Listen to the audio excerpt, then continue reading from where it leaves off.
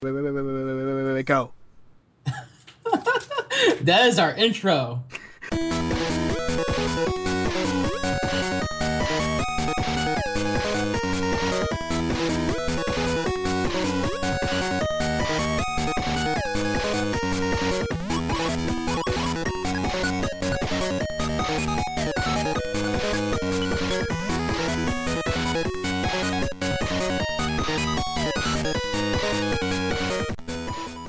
Hello and welcome to the Cubecast podcast.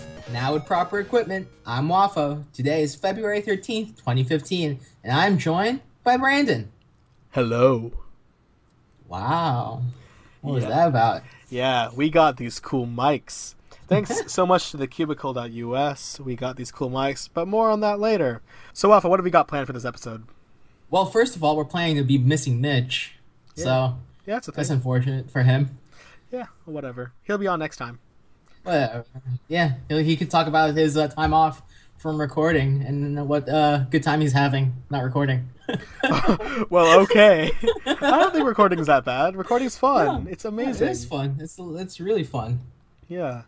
But yeah, we'll have Mitch on definitely the next time with our next guest, who we're not going to say until the end of the episode. Keep listening, guys. Oh, yes. Definitely keep listening. So what else do we have planned? All right. This episode will mostly be about blind solving in the community.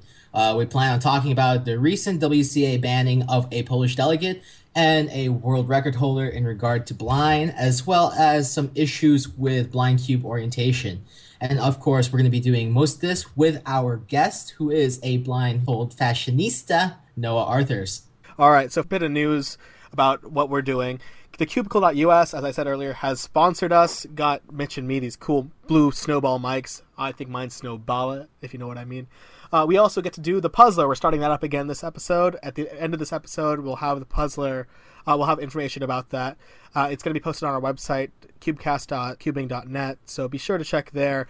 And if you happen to submit the Puzzler, the correct answer to the Puzzler first, you'll get a $5 gift card from the Cubicle.us. And based on what you guys are interested in doing, we could have a discount code at the Cubicle, possible t-shirts. But for right now, we just want to get these episodes out there. We want to get a bit more exposure before those endeavors, you know. Yeah, because everything we do is going to be based on audience interest. So, you know, we need feedback from you guys before we start out getting these cool stuff out for you guys. Yeah, and we really appreciate all the feedback that we've gotten from the first episode and from episode 0. It's really helped shape how we're going to move forward with the Cubecast. Yeah, and speaking of audience and stuff like that, we got listener taglines.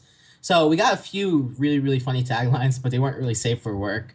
So we'd like to get more safe for work taglines out there.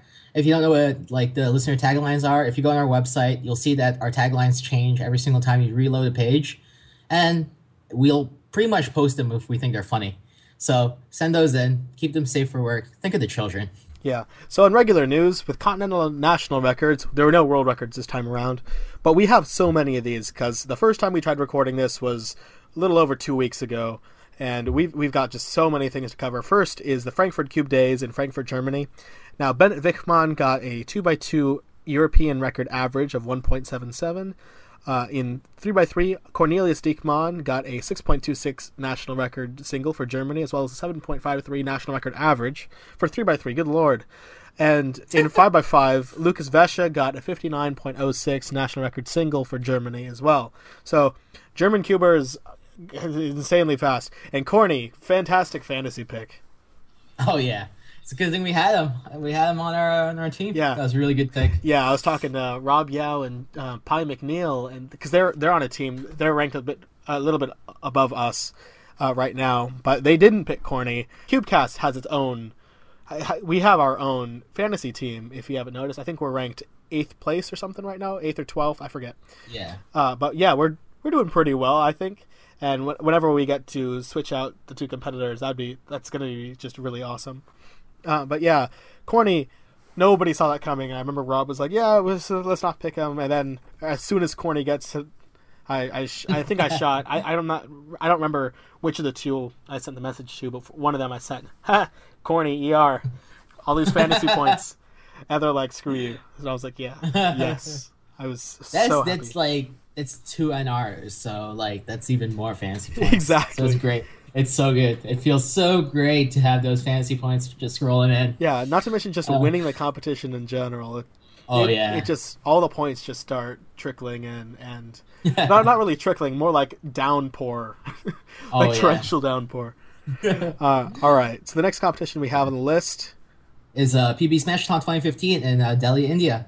We had in Pyramix round 1 Shivam Bansal with a 4.24 national record average for Pyramix.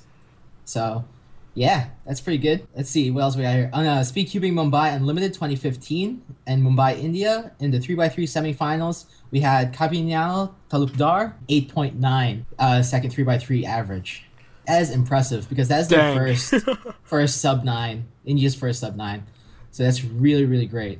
Yeah, I remember going into the first Speed Cubing Mumbai Unlimited, I was talking to Akshay Rao, who kind of organized all of that, and he was like, yeah, there's not much going on really in India with cubing, and now it's grown so much. This is their 5th one, and it gets more fun for everyone every year. It's really awesome to see India grow, the Indian speed cubing community really growing and excelling. And I'm sitting over here like thinking 8.9 average. I just need a sub 10 single. Oh, you and me both. And speaking of growing communities, we also have Mazate Open 2015. Mazate Open 2015 was in Guatemala. It was an 11-person competition. But Guatemala was their 7th competition, and they already have had another one since then. But they started holding frequent competitions, I think like once monthly, since August. And the largest competition had about 100 competitors, which is pretty cool. But this one is only 11 people, and in the 5x5 final, Adrian Ramirez got a 159.98 national record single for 5x5. So that's pretty cool, because 5x5 has now gone sub 2 in Guatemala, and it can only get faster from there. Many props to Adrian Ramirez and to really all of Guatemala for having all these competitions in a place that really didn't have them. Oh, yeah. Let's see what else we got here. All right, we got our first Poland competition of the year, the Riviera Cube Week 2015, with we got ER for 3x3 feet in round 1 by Jakub Kipa. It's with a 31.26. Like we talked about these places where competitions weren't held all too much, but now holding them all the time. And then Poland, who it seemed in 2014 held competitions all the time. Kit Kum said every time that he goes to use the restroom, Poland would have a competition. I'm just really impressed that Kit could hold it in for so long in anticipation for Riviera Cube Week. It's just amazing. So congrats to Kit, congrats to Jakub Kipa, and congrats to Poland for having their first competition of the year being a success. Now, another successful competition, very successful and very noteworthy, would be the Pré-Mundial in Sao Paulo, Brazil. It was kind of supposed to be a warm-up for Worlds. It's at the same Worlds venue and all of that, but 8 South American records were broken, first of which was from Pedro Henrique de Silva Roque with a 33.19 4x4 average and 28.11 single. In 5x5, still Pedro Henrique de Silva Roque with 108.24 5x5 average. And for 6x6 from the same guy, Pedro Henrique de Silva Roque, 2:15.79 South American record single for 6x6 and a 2-minute 29.28 6x6 mean of 3 South American record. Then there was Gustavo Maisanave Frank, I suppose, with 7x7 South American record single and mean of 3, with the single being 3-minute 22.26, the mean of 3 being 3-minute 33.99, and then lastly we have Joao Pedro Batista Ribeiro Costa with a 23-move FMC single South American record. 8 South American records at one competition. That is impressive. That is impressive. And not only that, it's like the record, the times themselves, and no, the results overall, because FMC, the results themselves are impressive on their own. Like no matter where they're from, it's just it's fantastic. Congrats to all the Brazilians, because Worlds is going to be held there now. Yeah, and it's a good chance for the community to actually show off, like, hey, we're getting pretty good, You should pay attention to some people down there. Yeah. And it's really well deserved. Oh, yeah. Now they're really on the map. It's fantastic. Yeah. And now that Worlds is going to be there, they're going to be really, really on the map. So it's great. It's really great. Speaking of on the map, we have Lifestyle Season Summer 2015 with Felix Zemdegs, who's that guy, with a 23.88 Oceanic record, 4x4 single, and Pi McNeil with a 3.67 Oceanic record, Pyraminx average. Now that's just amazing. It's all right. It's all right. And what I mean, it's like I don't really know Pi McNeil for Pyraminx all too much. Yeah, I know him for like Scube and 2x2. Yeah, Scube and 2x2. That's basically it. And then Felix 23. Come on, man, you could do faster than that. We know you. We sort of know you, kind of. But congrats to both of them for their accomplishments there at Lifestyle Seasons. Also raking in all those wonderful fantasy points. Oh, yes, fantasy. Fantasy points. And then Pedro Henrique de Silva Roque, with 5 South American records, just right there, just raking in all those fantasy points. Our fantasy team We're just showering in fantasy points. Our fantasy team this year is baller, and I can't wait until we get to Switch. You want to take the next competition? Oh, yeah, sure. At Michigan Cubing Alpha 2015 in Michigan, we had Origami Spaghetti with a 3.49 NAR Scube average. Yeah, that's about 350. 350, indeed. It's Scube, though, so... Yeah. Congrats on doing Sledge Fast, man. It's kind of funny because Scube's become such a broken event. It was great at the start, logistically, I would say. Yeah, and then February came along, and single just wasn't worth anything anymore. And then we came a long way, and now average is just getting tougher and tougher and tougher to beat. Yeah. But at least it's being beaten by people who really honestly deserve it, with Pi McNeil and Costco and all those really, really, really fast people just trying to get sub 3, which is mind-boggling. I have no idea how could it's like the new 2x2, man. It's totally the new 2x2. I think it's more like just a step behind Pyraminx right now. Yeah. Just like half a step behind Pyraminx. But it's amazing to see. Major props to Sarah Strong for developing a method that is honestly so... It's just so great in how simple and effective it is. It's just... It's amazing. And I know people like Pi McNeil have learned so many actual algorithms to solve cases that they'd come across. It's just... I don't know. It's beyond me. I'm just sitting over here I don't know what I'm doing half the time. Yeah. So the next competition is the new AVG Open 2015 in Lima, Peru. And we have Jean-Alexander Taboada Tempo with a 3.90 South American record Scube average, which is amazing still. Scube's getting way too fast. And then Juan Pablo Juanqui with a 7.04 South American record 3x3 single. 704 3x3 single in South America. Oh, man. Do you remember 7.08? Yeah. 7.08 was such a great record, man. 708, it stood forever. Well, not forever, because, Felix. But it stood for so long. That's what it was when I started cubing. I think it's a real testament to how much the South American cubing community has grown over the years, having a 704 3x3 single, and all those... we had, in the time since the last episode, we've had 10 South American records. Good lord, that's amazing.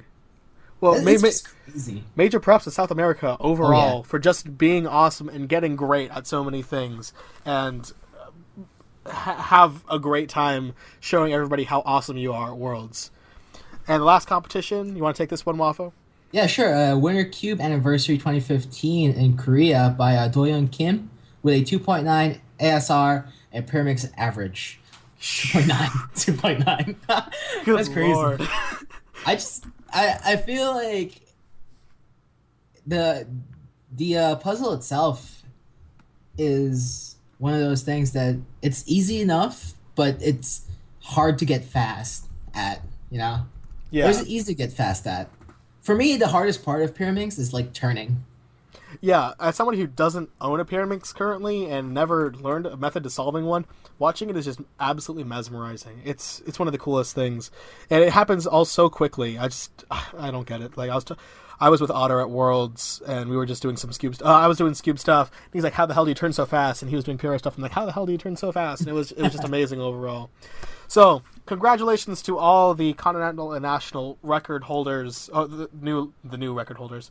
And now we're going to take a quick commercial break. We have special guest Noah Arthurs after the break to talk about blindfolded cubing, the controversial Zalewski-Kunsky case, Cubing World, fantasy cubing, much, much more. So stay tuned.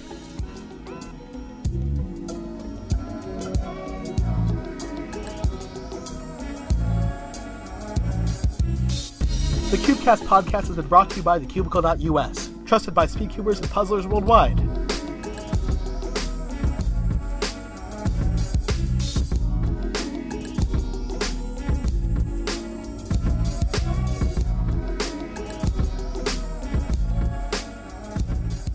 And we're back. Joining us now, Cubing World creator, organizer of Fantasy Cubing, known for his delicious blind skills, Noah Arthurs. How are you doing? I'm good. Thanks for having me on, guys. Yeah, Again. for sure. Again, for the second time. Oh, Yep. jeez. Definitely. Wait, are you referring to like last week or when I was on the podcast like last year? Both. Let's just say both. Okay. Volcano Yeah, los dos, that's guys. fair. It's a double entendre. So Noah, what got you interested in cubing in the first place? Well, geez, that's a long story. That's going way back in the time traveling.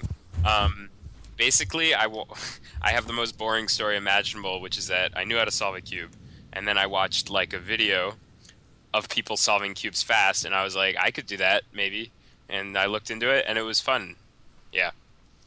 Wow, that was very enlightening, Noah. Thank you. Yeah, so I know. much. I have the most ordinary story imaginable, probably. In comparison to everyone else. No, I think that it's common. Like that's Yeah. just like a common thing that happens. It's Oh, like yeah, completely. someone like stumbles across a YouTube video and then they're like, "Yeah, that looks fun. Let me do that," and then they go do it. Yeah, I think that's what separates the cubers from the non-cubers. That the non-cubers are the ones who watch the video and they say like, no, I could never do that. That's incredible, or like, that's stupid. I don't want to do that. And then that's the end of their cubing career right there. It begins and ends in the same video. But for many of us, we watch one video and then it turns into like 3, 4, 11-year careers of like solving cubes and talking about them. Yeah, well, how did you get involved with blindfolded cubing for the first time? Because that's much different. This is an interesting story because I was on YouTube and I saw a video of someone solving a cube blindfolded, and I said, I want to be able to do that, and so I started blindfolded solving. Oh, so essentially analogous as before. Yeah, no, I lied when I said that was an interesting story. Oh, yeah. Sorry to get No your hopes worries. up. It's great, though. Like, you got a very plain story. All my hopes and prospects for the rest of my life are now crushed. Thanks, Noah. Yeah, maybe we should like watch a video of the president or something, and then I'll be president later. Nah. Or I'll watch a video of someone standing on one foot, and then I'll be able to stand on one foot. That's probably much That's all you more have to possible. do. Yeah. Dude, Or it's like is that how you just acquire all of your skills through just watching other people on YouTube? Yeah, I just kind of absorb stuff. That's Maybe why. you should, you should like watch some videos about some guy like super genius.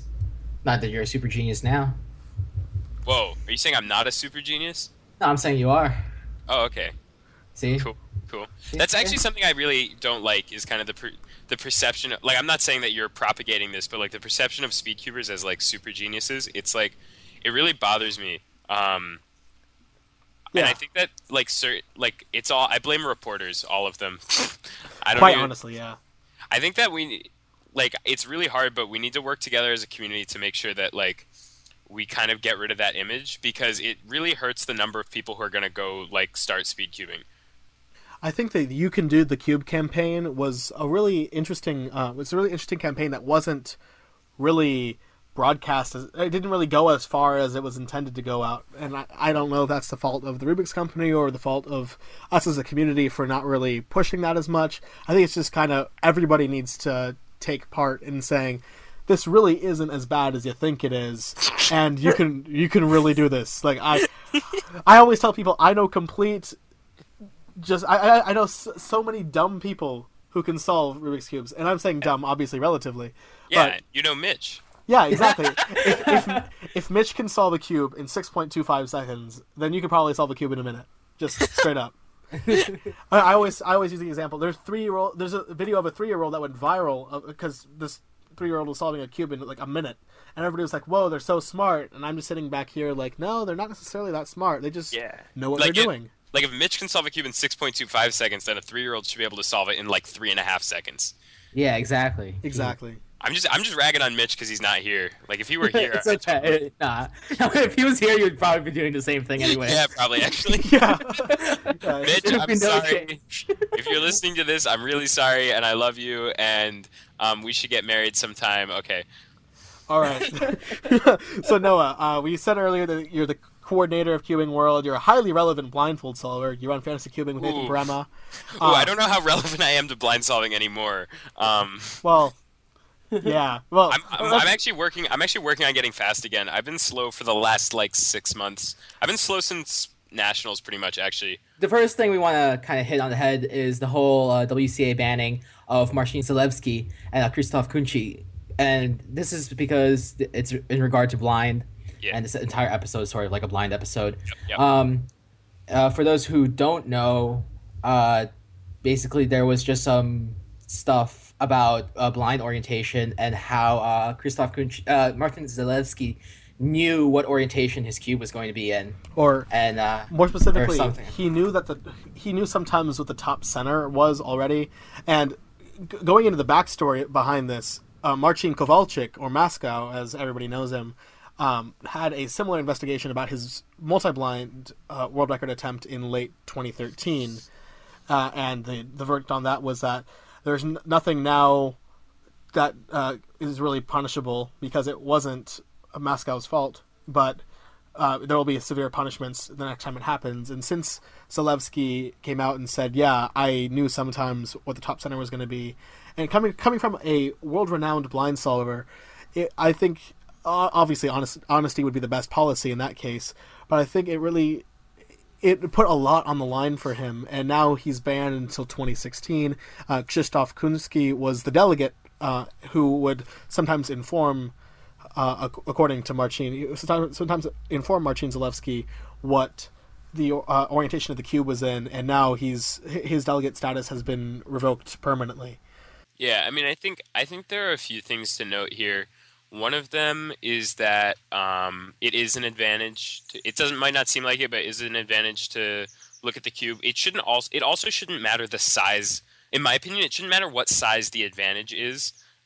If people are cheating, it's just like if you willfully cheat, then that's like it should be the same whether you like know the whole scramble beforehand or you just know what orientation the cube is going to be in. Because either way, you're making the event unfair. I think I think that the thing that's like causing a lot of the arguments about this case is just the fact that like we don't know all the information, so it's very hard for us to it's impossible for us to make a complete judgment when only the WCA knows all the information sort of surrounding the case. I think though that if the WCA were to withhold information, it would be information that wasn't necessarily pertinent to show to the public.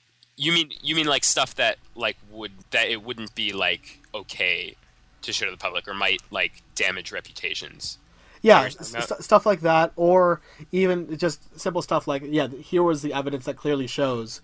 It's like if there was something for the WCA to not show, it would probably be something that would either not be important at all, or not bring up anything new to the decision, or it would be damaging to reputations and whatnot, as you were saying.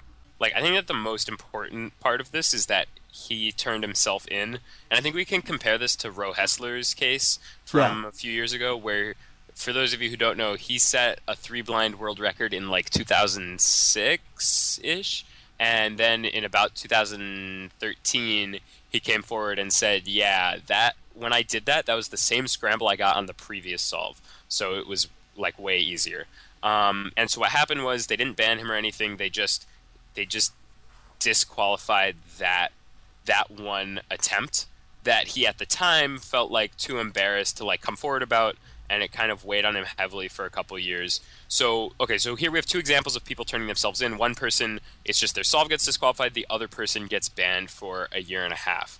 Yeah. Some people were saying that the ban wasn't long enough, or that it was just as long as it needed to be. Other people feel very strongly, based on the Roe Hessler case, that the ban should have been considerably less. But Yeah, so a few things I'd say about the differences. One is that, like, the Roe Hessler thing was a one-time cheating. With Zalewski, it was not only a continual cheating, not only like solve after solve after solve, but also it was something that happened after a warning was already like issued, like loud and clear about that exact thing.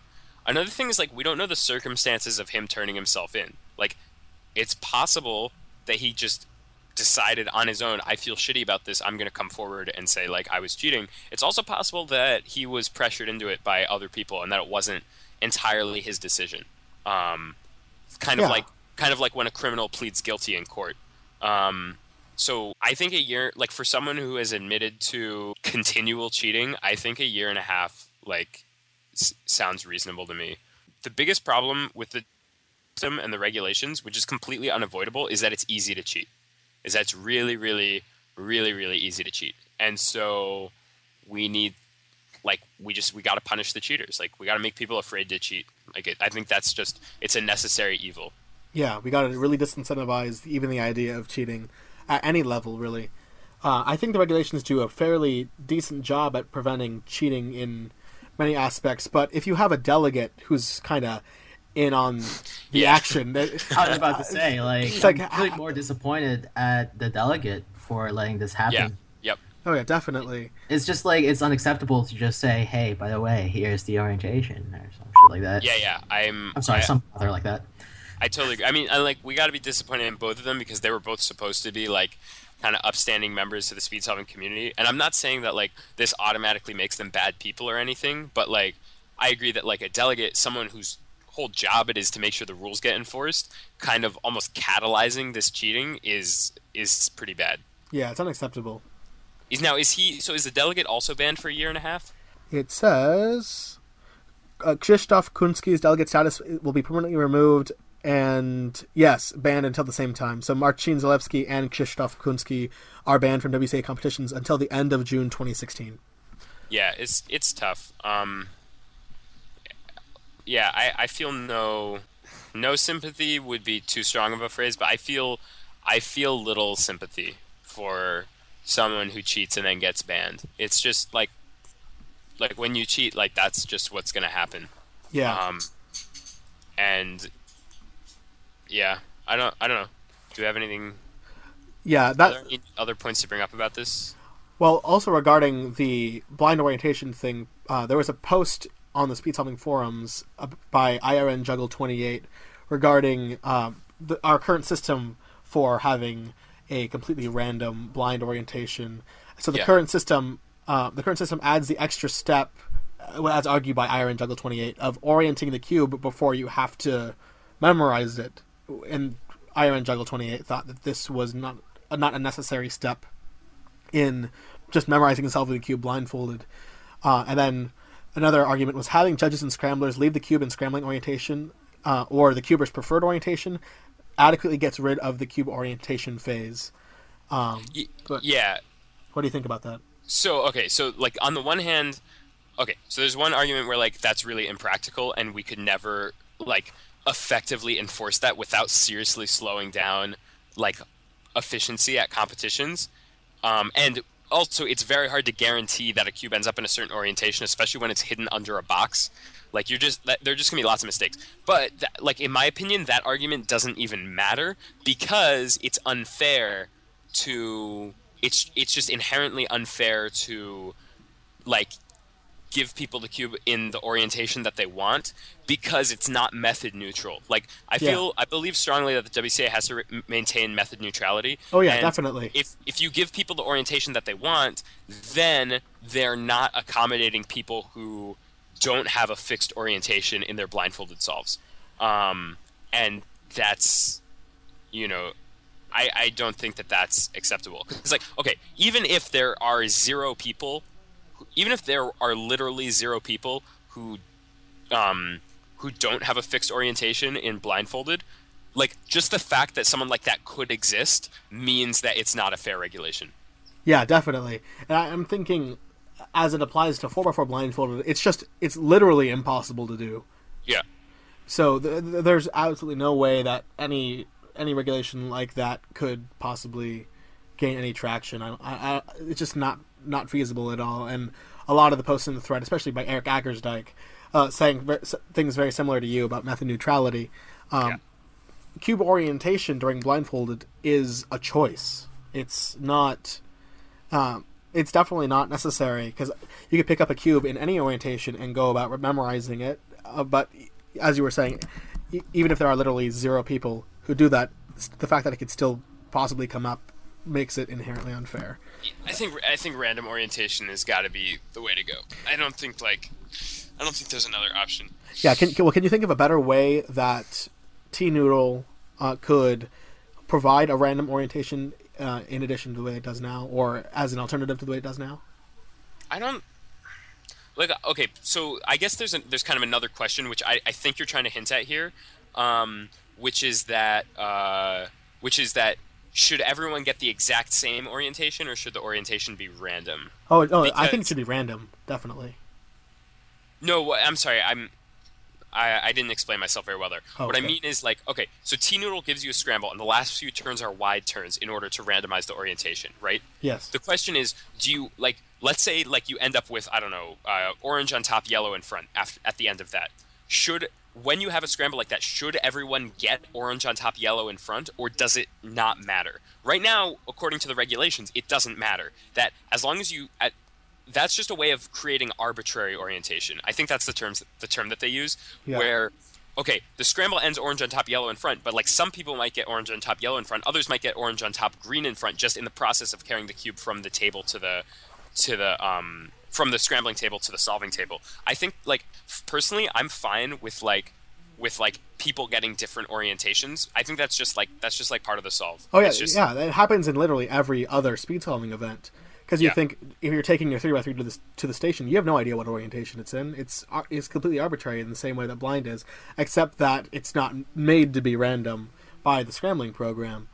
And I feel very strongly that to try, again, going along with having everything in a particular orientation, that it's just completely unfeasible. And the only difference, as opposed to having it in the solver's orientation or having it in scrambling orientation, is that most people, if such a thing were to exist, most people wouldn't even know what the scrambling orientation was supposed to be, except for the scramblers. So there would be no way to enforce that everybody gets the same orientation to start off every attempt. Yep. Yeah. So, I think if there were, that might be very, very slightly more fair, but I don't think it makes a difference. Yeah, I think it's negligible as well. Oh yeah, sure. In regards to blind, Maskov actually just released a 32 out of 32 multi-blind that he did, and basically each cube was around 114, which is pretty damn impressive if you ask me. But do you really think it can go any further than this? Do you think sub 1 is possible for a really, really big number of cubes for multi-blind? Why not? Why not, right? Yeah. I feel Maskov would be the first person to get sub 1 on per cube on a 32. People just keep getting faster, or Mascot just keeps getting faster. I mean, I don't think we should assign limits to stuff. That every time people assign limits, they're wrong. Every single time. Oh, yeah. There's not been one time where someone's been this is the limit for this, and then it turned out that no one ever exceeded that. You know what I mean? Yeah. I don't think 60 cubes in an hour is impossible. I think it'll happen. I don't think I'll be the one to do it because I don't want to, but you don't want to. Literally what Mascot has proven is that if you want to do it, then you can, right? He wanted to practice one multi-blind attempt a day or some ridiculous number like that, maybe even 2 or 3 a day. And now he's really good at it. There's no coincidence there. Yeah. You know what I mean? He decided, I want to be really good at multi-blind. He practiced a ton. Maybe he has some natural ability for it. He probably does. But really what it's all about is just wanting it. And he's the only one who really wanted it that badly for multi-blind. And if he still wants it and he still practices, he'll get there. Definitely. Oh yeah. Yeah, it's a really good point you make about no previous limit that anybody has come up with for anything has ever been right, well, except for like Sub-Zero, obviously. Yeah, that'll never that's like physically impossible. But I think that just goes to show how much cubing has really progressed over the years. Would any of us have thought that, or Wafo especially, would you have ever thought that the 3x3 world record could be 5:55? No.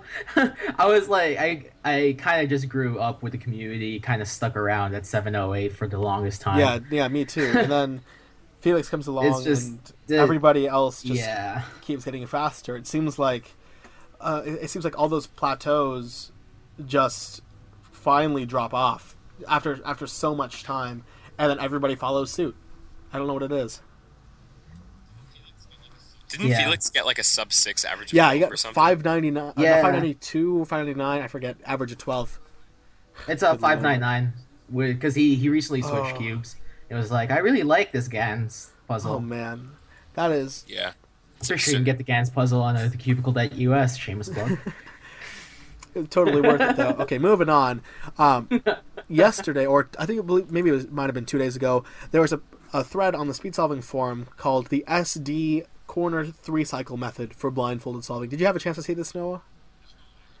No, I All right, did so not. the idea is it's meant as a variation of turbo for corners, and the idea is that so you'll start, obviously you'll learn algs that will cycle your buffer piece. Let's just assume it's UBL for just for the example, and then you want to shoot UBL to the corner that's on the exact opposite end of the cube from that. So in this case that'd be DFR, and then That sounds like old Pac-Man.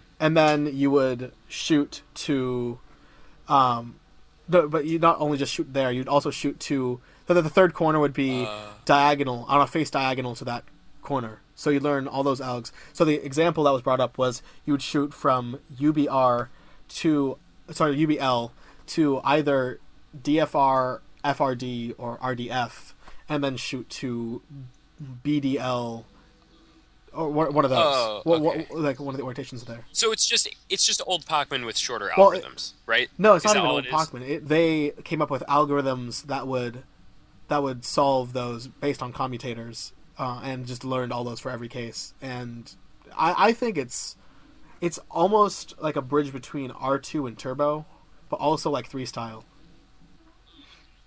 Oh, okay. Yeah, this is already kind of exists. So when I have a 3-style tutorial where I talk about you learn all the targets for like the QB opposite the buffer, and then that's like way fewer algorithms, but you can always set up so that one of your targets is on that QB.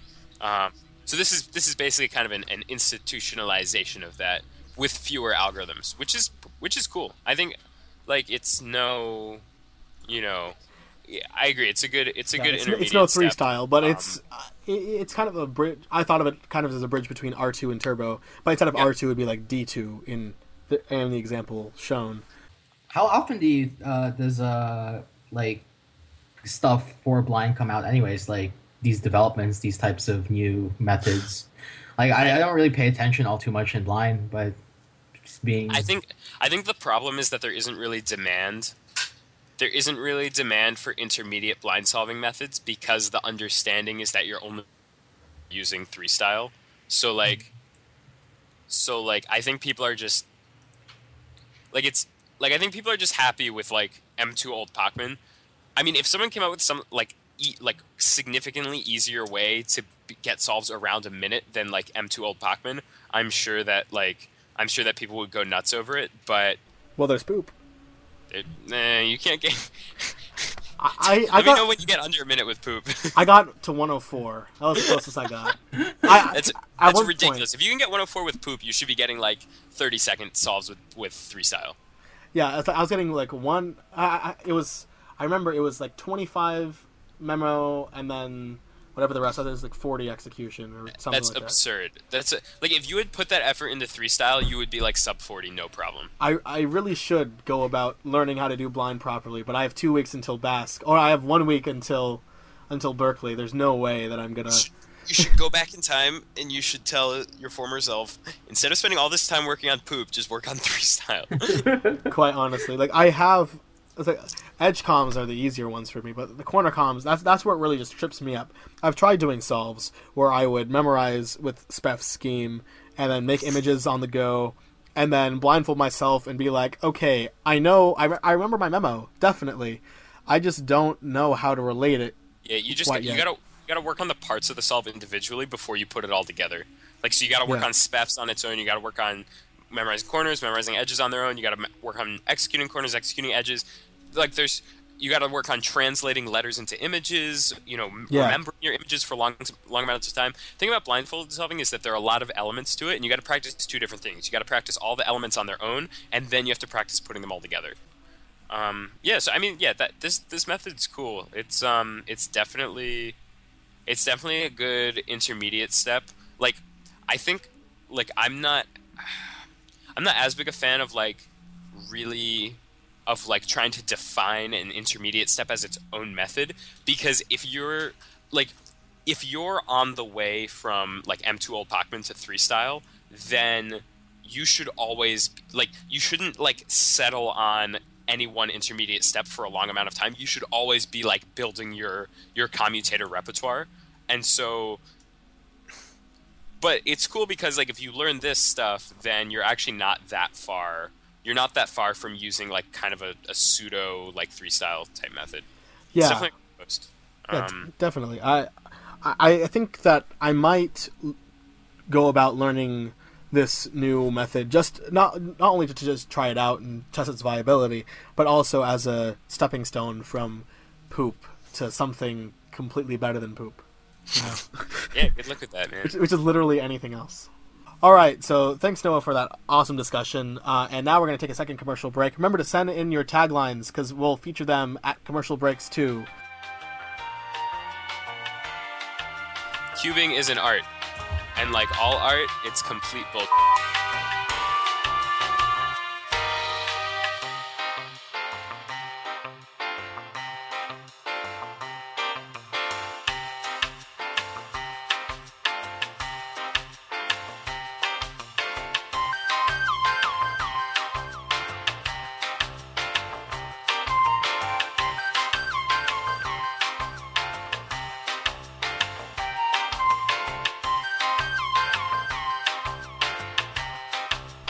All right, and we're back. So it's about time that we go into listener section. But before we do that, let's do a little discussion per se about regional competitions.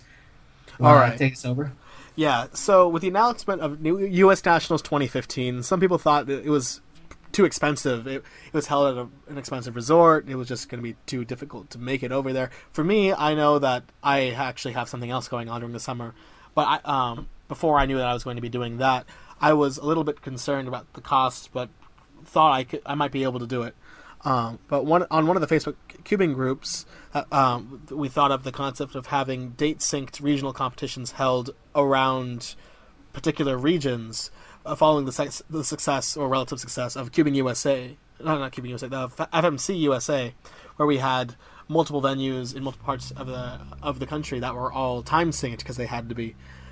So the thoughts on having U.S. regionals that I really have, that I feel strongly about, are having particular defined regions. But people obviously, competitions are open to the public. You don't have to necessarily represent the USA or wherever you're from. You don't necessarily have to represent the USA. You just can go to the competitions as kind of a precursor to nationals, or even on the complete opposite end of the year as nationals.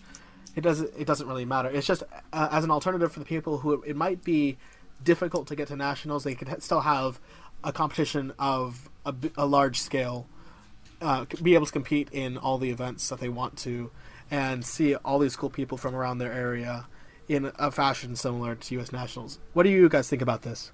I feel like Basque 5 coming up seems to be the unofficial West Coast Open. You guys have 150 competitors signed up, right? Yeah, we closed registration last night. That's not that big anymore. Yeah, but still, it's a big amount. That's more than nationals 2009. Yeah, I was there too. It's looking like it's going to be the largest competition held in California so far, and the second biggest competition so far this year. So really, scared but excited for that because it's a thing and it's going to be crazy.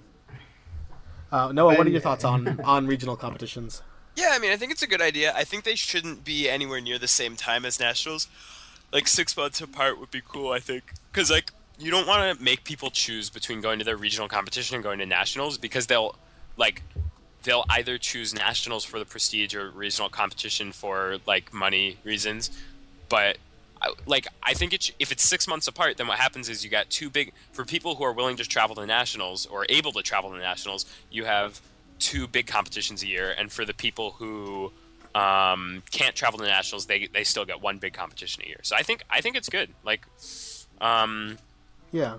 like I don't think it can be as like official as nationals as much like maybe you could bestow like regional titles on people, but and also I don't think that those competitions should be date synced unless they're also scramble synced. Like there's no need to have them on the same all on the same day. You go to like East Coast regionals and that's like on one day, and then a few weekends later you can have like I don't know, West Coast regionals. Yeah. I feel like regionals would be kind of like the whole Premundial deal, having a big wind up to nationals. I really like the idea, to be honest. It seems more fun, like hanging around with people around. Yeah, what I thought was area. pretty cool is that we would be able to scout out for venues for nationals. So every regional competition obviously would have its own venue that would need to accommodate a large number of people. And what better way to start trying to plan for future nationals is than having regional competitions with these venues that will hopefully still like us by the end of our events. Yeah, it's also like cool. us. It's also cool because cubing is so big right now. Like at least compared to how it was before. Like nationals, they had to put a cap on how many people could go to nationals last year. Yeah. And I imagine there would have been another 100, 150 people if they hadn't done that. So like maybe like 3 years ago, you wouldn't have been able to do regional competitions with lots of people. But now when like an ordinary like straight up bass competition is getting 150 competitors, if you slap regionals on that, you could get even like 300 people. Oh my god. No, like dead serious. Yeah. Like, I totally agree with you. Competitions as large as nationals, just because they have all the events. And honestly, like this would be a great way to just get okay, this is gonna sound patriotic, but like get the USA, to get more like fast times up there, because we'd have like these competitions with every single event and lots of rounds and multiple days, and it would just be an opportunity for lots of people to get like really fast times. All right, so we have some listener questions for you. Are you ready for these? Yeah. All right. Did you know right away that you wanted to get into blind, or did you try other events first besides 3x3? As soon as I found out that blind existed, I knew I wanted to do blind. Dang. Yeah. Once I found out that it was a real thing that real people did, I was like, oh yeah, I'll do that. All right. What keeps you motivated to keep running Cubing World? Good question. It's fun. It's more fun than cubing, honestly. Like, it's just like I like organizing things. I like watching the numbers go up. I like it when people say, wow, thanks for making this video. It really helped me. Like, even if I wasn't the one who made the video, I just feel good about that, because it's like... Yeah, as the person who's kind of the... I'm the midwife. Yeah, you're the liaison. That's what I was going to say. Yeah. Midwife seems a little bit funnier, so let's go with midwife. Yeah. So as the midwife... Help people give birth to their video babies. There you go. Exactly. That's your job. Yeah. I love it. Sorry about not giving you any videos this season yet. Or trying, but not. It's cool. Don't worry. All right. So then, how much are you practicing these days? 0. 0? 0. Same boat as Noah here. Jeez. Yeah, I've got a lot on my plate, too. Like, actually, I'm practicing a little bit this weekend because I have a little bit of free time. But other than that, 0. Yeah. All right. So, some more. One was already asked. Have you managed to get Felix's rice pudding recipe yet? Obviously, we haven't. Who is your favorite cuber? Me. You're okay. That's Uh, great. You're also my favorite cuber, Noah. Oh, I hope you know that. Yeah, thanks. I Yeah. think. Yeah, I think like having you as a favorite cuber is kind of like calling Mitch's mom whenever you get a PB. No It- brainer. Are you yeah, saying? yeah. It's not only a no brainer. It's like a standard. It doesn't even need to be articulated. It just happens. Sure. If I had to answer someone other than myself, it would be Kit Clement. Oh yeah, I agree Yeah. with that. He's just an all-around great dude. Yeah. Can your dad do blindfolded yet? Not yet. All right. How was it getting the North American record 3x3 single? At nationals. Oh. Oh. Oh, let me tell you about that. Okay, so this goes back to like a few days before nationals last year, and I was chilling on my horse Jim, and Jim was like just kind of cantering around, and he stumbled across like this little shelter in the ground kind of, and I got off Jim and I tied him to a tree nearby, and I went into the shelter, and in there I found several magazines, but like not the kind you find in the dentist's office, if you know what I mean. Ah.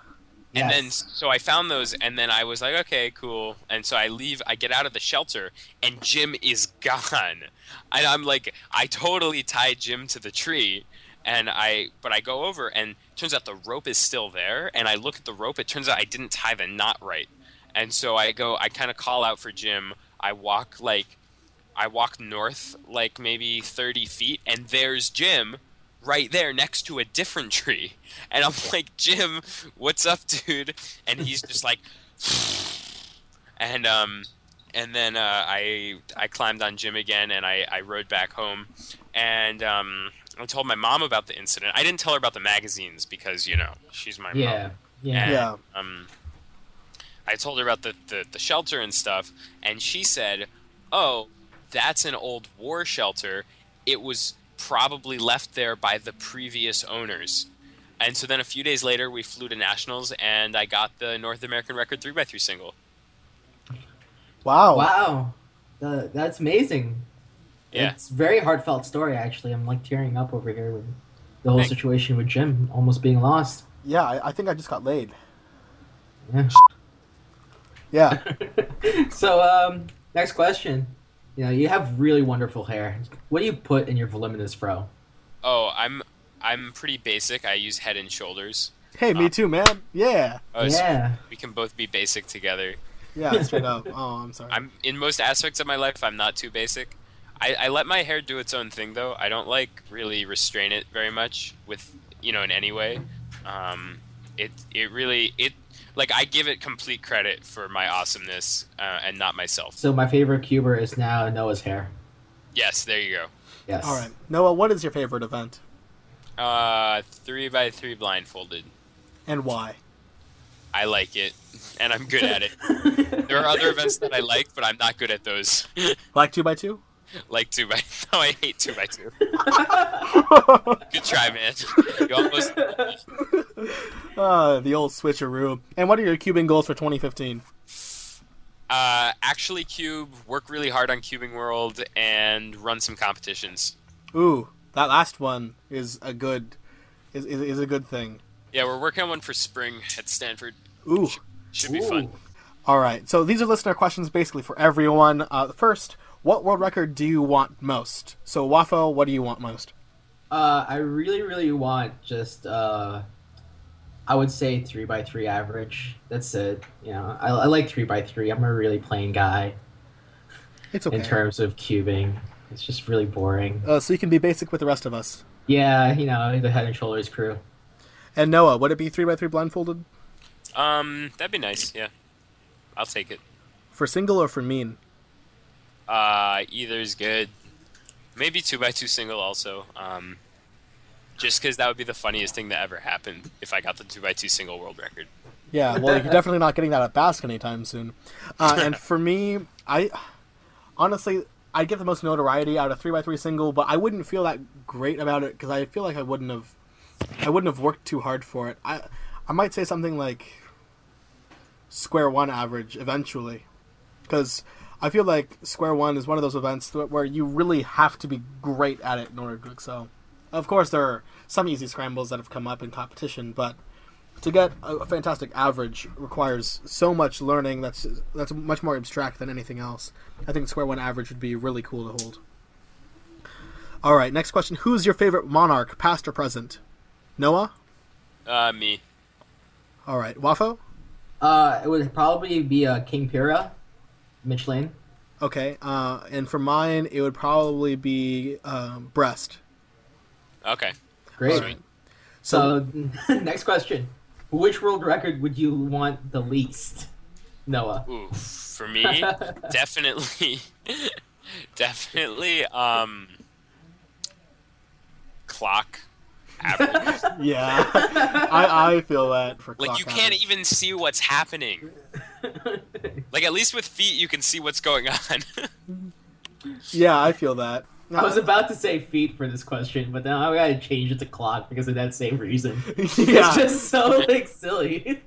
Like you can't see exactly. Like there's plenty of skill involved in clock. It's just Yeah. you can't see what's happening. I think mine would be a 2x2 single. Like, straight up.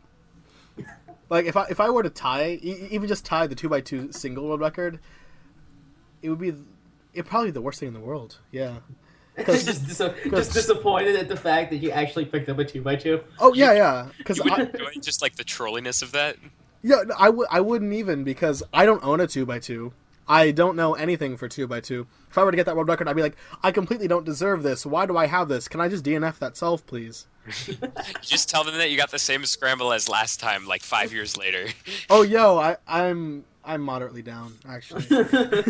But it's never going to happen because, as I said before, I don't own a 2x2. It's never going to happen. But yeah, so that's probably what I'd want the least. Or maybe like Magic and Master Magic, because they're not even recognized anymore. Those are permanent world records. Yeah, it's like, but if I held one of those permanent world records, the thing is that they're not even recognized anymore. So it's like, it'd be the worst thing in the world. Also, like, I don't like Magic or Master Magic. So that's the thing. What would be your reaction, segue, to the news of Magic returning, if it did return? Yo, I would start practicing so much for Magic. I would just be like kind of pissed, but also not really care. Yeah, I think that if they reinstated it, it would be like, because they fixed it. That's the only reason why it's removed, really, because it wasn't feasible to judge. But I feel like if they could fix Magic as an event, I'd be all right with it. Just not do it.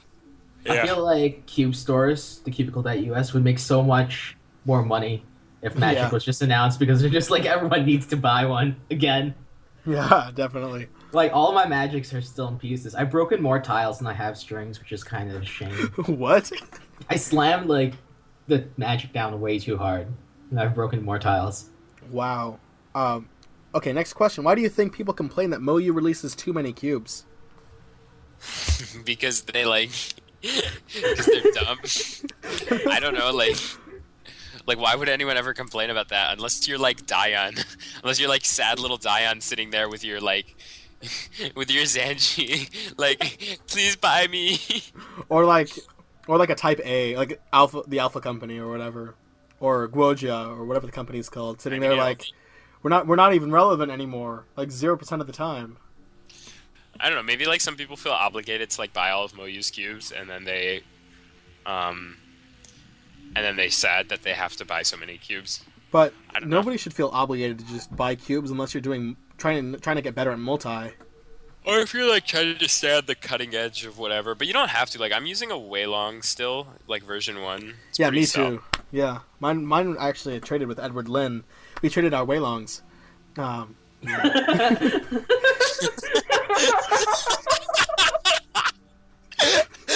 Okay, let's just leave it at that. I'm so sorry. I tried holding it in so long. It just never... Oh, my God. True story, though. He was like, this Weilong's pretty good. And I tried his, I'm like, this Weilong's pretty good, too.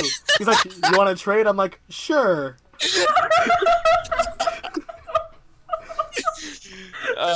Welcome to the Cubecast. Safe for work for everyone. Uh, All right. So if you were never allowed to compete in an event that you've done before, what is your new main event? Noah? Square one. And why would you say that? It's the only one I haven't competed in. Wonderful.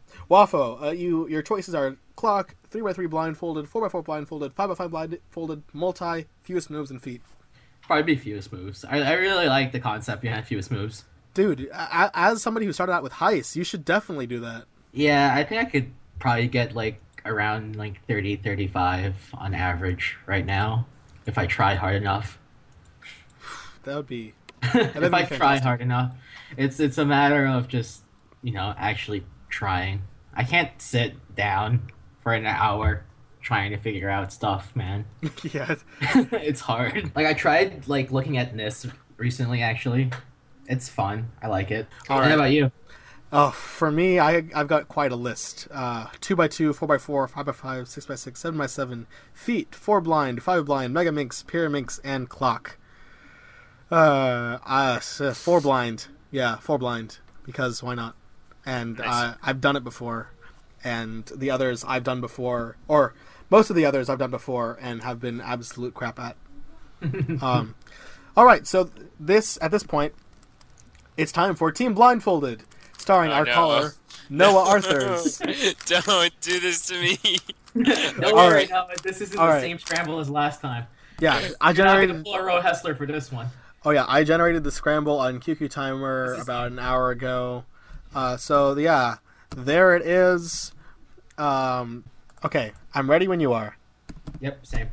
Okay, so what you're gonna do to start solving the cube is a T-perm, and then x2, and then a T-perm. And now we have a slightly different position. Do a U prime, R prime, L prime. Okay, then do like wide D, Okay. and then L prime, and then U2, F, U. Okay, and then do an X2. Okay, and then do U prime, R, U prime, R prime, U prime, L, U, L prime, U, L prime, U prime, L, U prime, then do F, and then 5 sexy moves, and then F prime, and then do B, U2, B prime, and then do U2, R, U2, R prime, U, and then R prime, F, R, F prime, then do F, and then a sexy move, and then F prime, then I'm going to do U, and then a T perm, okay, and then U, and then I want you to do, what to do now? There are lots of options here, but I think the best option is to do,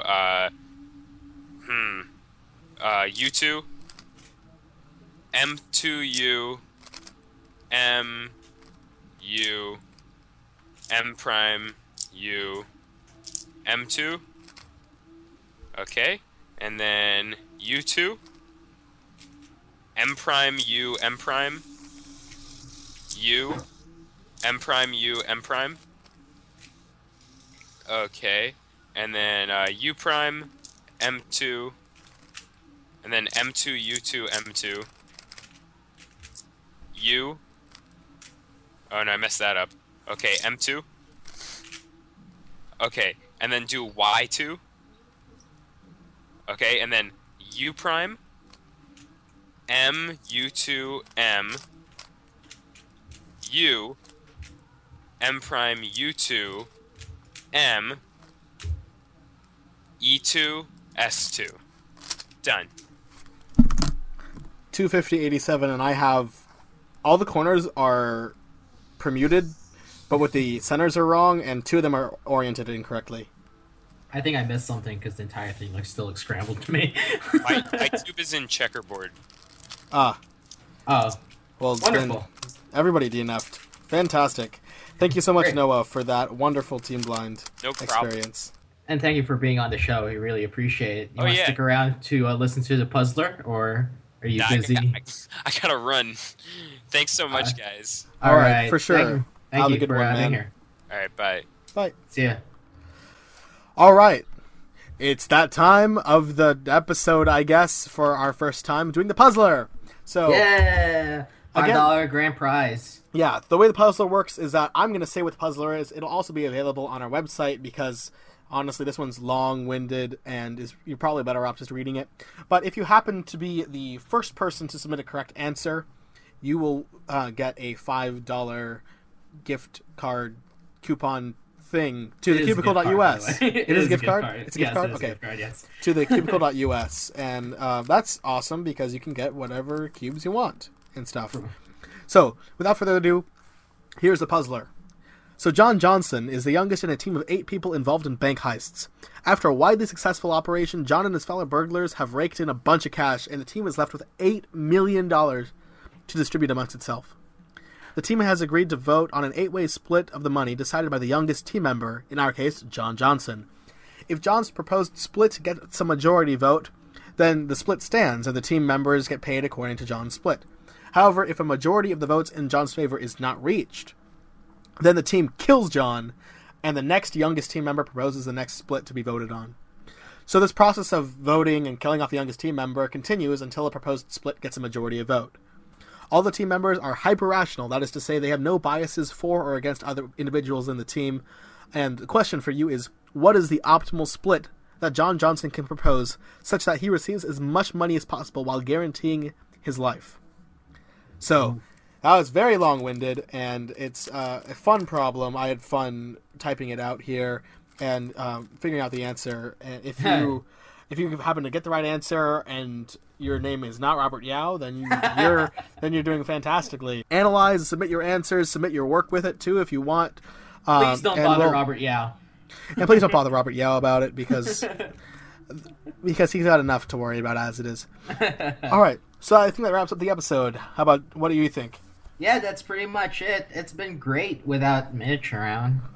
Yeah, and so in 2 weeks, we'll have Mitch again, and our special guest will be Kit Clement, member of the World Cube Association Regulations Committee, WCA delegate out of Michigan, and will be here for Basque 5. So stay tuned, and until next time, bye. Thanks for listening.